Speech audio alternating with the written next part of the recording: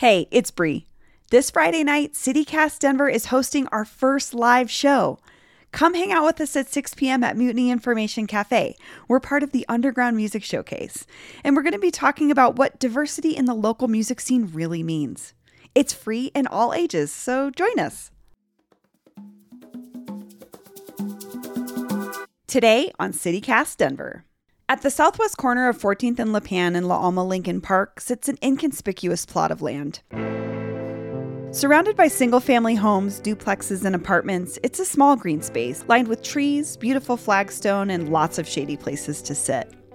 It's not officially part of the city's park system, but the Jerry Martinez Family Memorial Park is in every other sense a neighborhood park, thanks to longtime Westside resident Flo Archuleta, who for the past 30-plus years has picked up trash, watered and cut the grass, and acted as a steward of this land. She's watched her neighborhood change all around this park, going from a part of the city where gangs ruled the streets to a place where real estate agents and developers are now making millions off these tiny, historic homes. And now, it looks like her park might be sold off too. Today is Tuesday, August 24th, 2021. I'm Bree Davies, and this is CityCast Denver.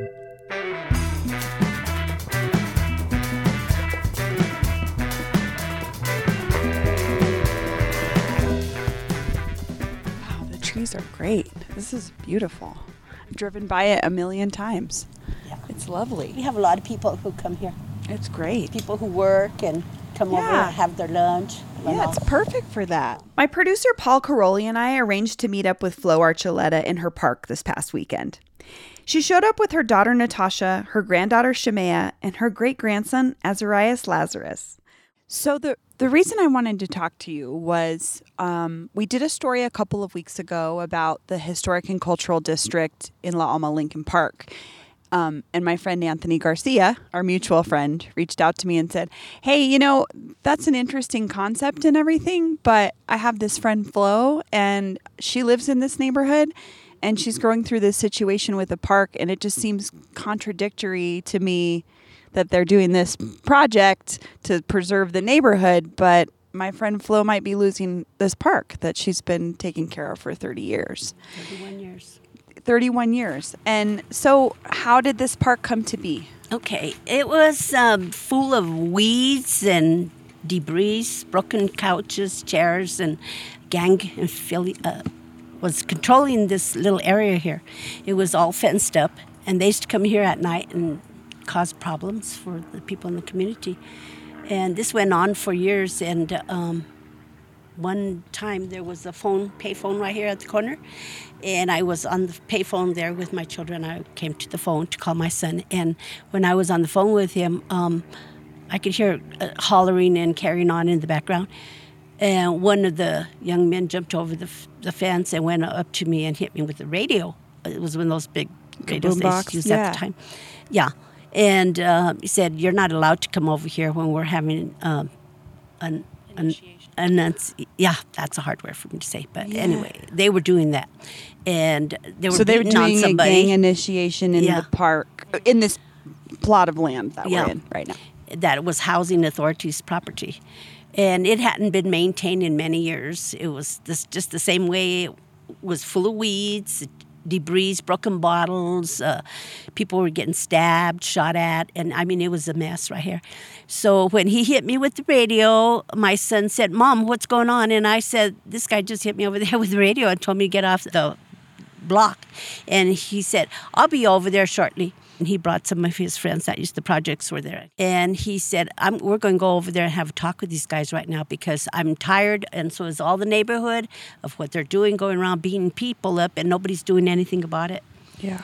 So, the police were called on them on several occasions, but nothing was ever done. It's just a continuous thing. And so they got together, and they went and had a talk with him and roughed him up a little bit and told him, you have to get out of this neighborhood. You just out of here. Well, housing evicted all of them. They were out. And the director at the time came over and talked to me, and he said that he didn't want to call the police. He didn't want no problem. But he understood where myself and the neighborhood people stood behind this whole incident. And we were really tired. There's a lot of people who got robbed and beat up in this area. Nobody's doing nothing. It was just a mess. Yeah. So after this whole thing happened, it cleared up. They were gone. They didn't come back and bother. And I thought, well, you know what? Since we're talking about this little area and make sure they don't come back, how about if I go ahead and put a community garden in there or something? And he said, sure. It would be great. He said, but we are not furnishing you with the water, the seed, anything, what you need for the garden, you're going to have to supply yourself. And I said, this is no problem. I will do that. So I reached out to Denver Urban Gardens, and I told them that they had given me permission to tear out all these weeds and all this stuff, and if there's any chance they could help me out with seeds and plants. And yeah, they'll give me some. Well, the first year in 1990, we really didn't have much of a garden because it was such a mess. It took us months and months. Just to clean up the trash. Yeah. The soil was so bad. Yeah. And so the trash cans were filled to the top. Some of the neighbors were complaining, so they had to bring an extra one just for all the junk we're dragging out of here and weeds and everything else. It was just kind of a junkyard. There you go. People were just using it to You throw couldn't junk. give one of these homes away in this neighborhood. Right.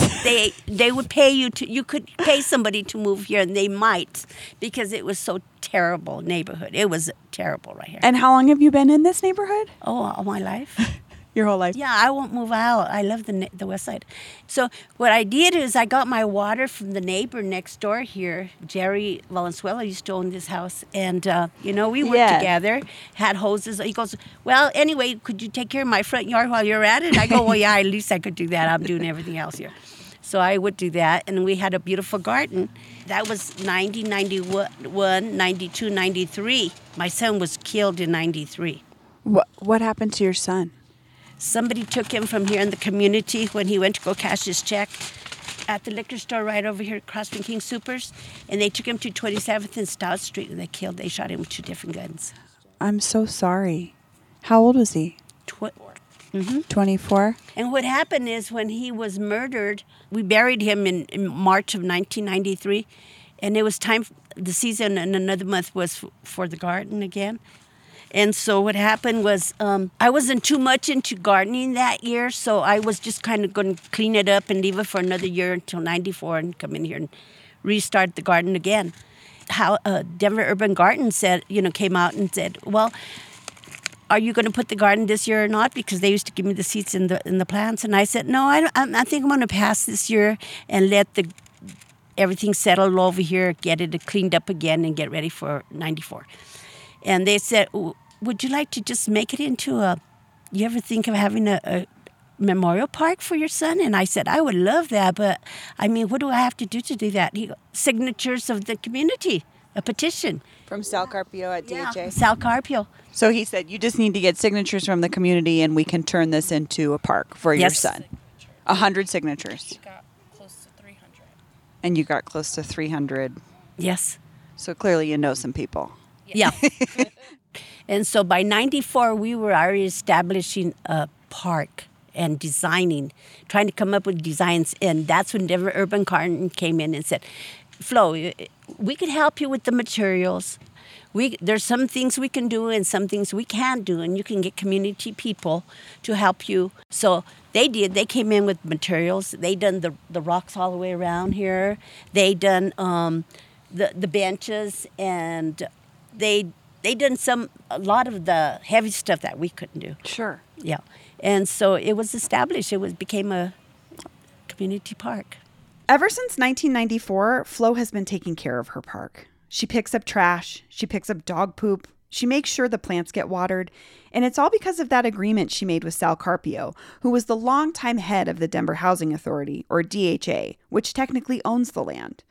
But here we are almost 30 years later, and Sal Carpio has died without leaving any physical legal documentation of his arrangement with Flo.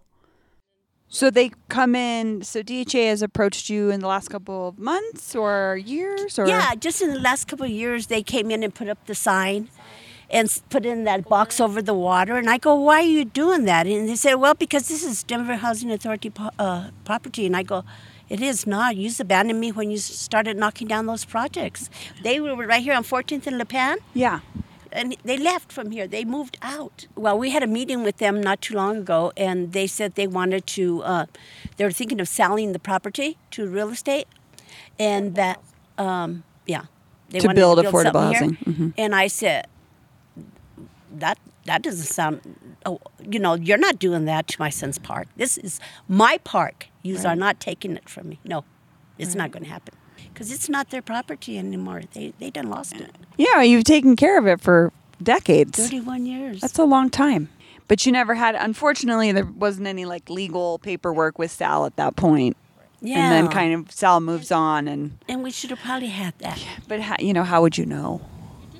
So now, do you know where you are in the process with them? Have you heard from them No, lately? we're having a meeting soon. Okay. We're supposed to get together and have a meeting.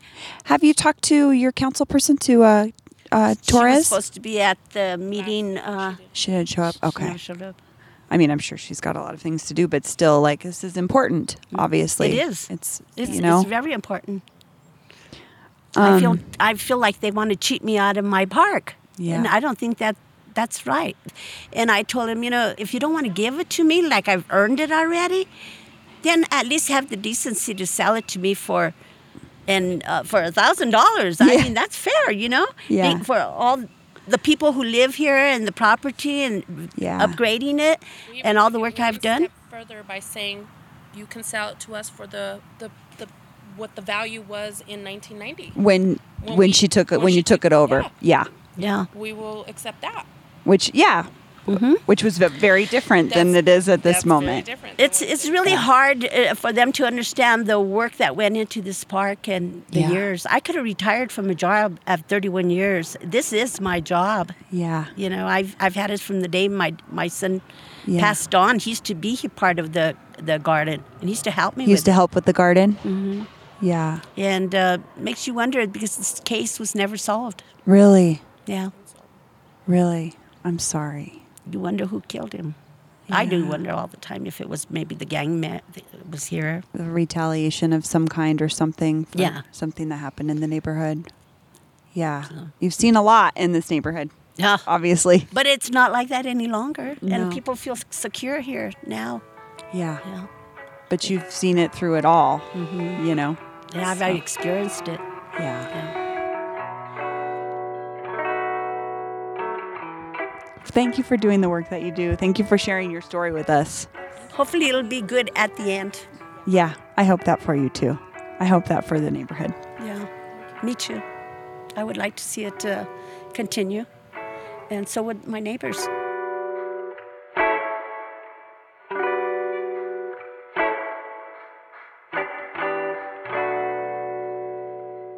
After speaking with Flo, I got in touch with the Denver Housing Authority and spoke with Annie Hancock, DHA's interim director of community connections. I wanted to hear how DHA thinks about this parcel of land now, what their plans are for the future, and how Flo's Memorial Park fits into that future. We had reached out to Flo really in the past few months, and this was really an effort by DHA to begin having this conversation about the future of this parcel of land. In thinking about it, we wanted to just initiate the conversation to see what were some of the possibilities for this property and how could we engage with the family to really memorialize the family legacy and bring the community together to get a better understanding of what could be in this park. We see this as a location that's in close proximity to Denver's employment and education hubs with the Ray Area campus and downtown near the light rail, and so we're really just thinking about what are some future opportunities that we can utilize and continue to provide these opportunities for all residents of Denver to have a safe place to live. However, also wanting to think about how do we honor this family and the legacy of this family in the neighborhood, and how do we bring them into the process about, as well as the larger La Alma and Lincoln Park neighborhood, to really ensure that this is a community-driven, well-thought-out project and opportunity for this land. We want to make sure this is a very collaborative process and honor the community and the culture of La Alma Lincoln Park neighborhood, But we also, our mission here at DHA is to provide, safe, decent, and affordable housing that promotes thriving communities. So how can we continue to do that both here in this neighborhood as well as throughout the city? And so I think that's a conversation that, we want to have with the community and work with them really to understand what are the overwhelming needs for Denver and how can we support that and support the community. The fate of the Jerry Martinez Family Memorial Park feels like an all too familiar story in Denver. A community takes care of itself and its land for decades while going unnoticed by the city. Property values rise, and suddenly the land is of interest to outside forces. In this case, those outside forces are the Denver Housing Authority, which is in charge of something Denver needs badly: more affordable housing. But at what cost? Who wins and who loses? I can see our dire need for affordable housing in the city, but I also see the blood, sweat, and tears of Flo Archuleta. When no one else cared about the land on the west side, she did. As I stood at the corner of 14th and Lipan, the contrast was so stark. I could see Flo 30 years ago, fending off gang activity on her own block. Now, in 2021, I can see that same block being populated by people who look like me, young white folks walking their dogs. What is to become of Jerry Martinez Family Memorial Park? What if DHA sells it off to some other developer? What happens when Flo's not around to take care of it anymore? And what will become of the West Side when longtime residents like Flo aren't around anymore to remember what came before?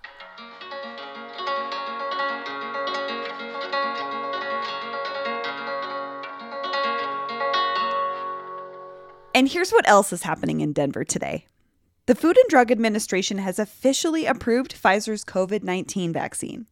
Previously distributed under an emergency use authorization, the vaccine now has a proper name, too: Comirnaty.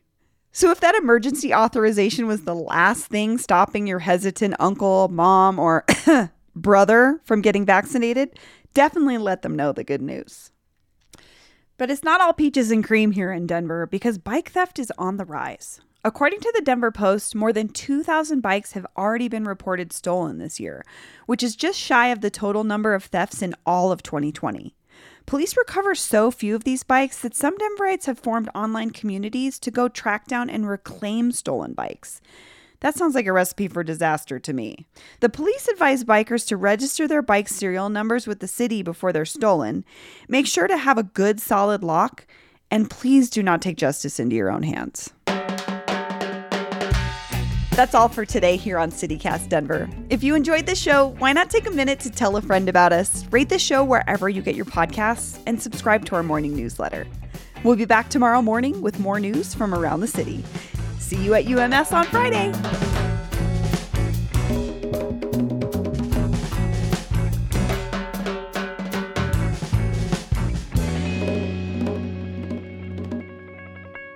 Oh, are you serious? Comirnaty? Comirnaty?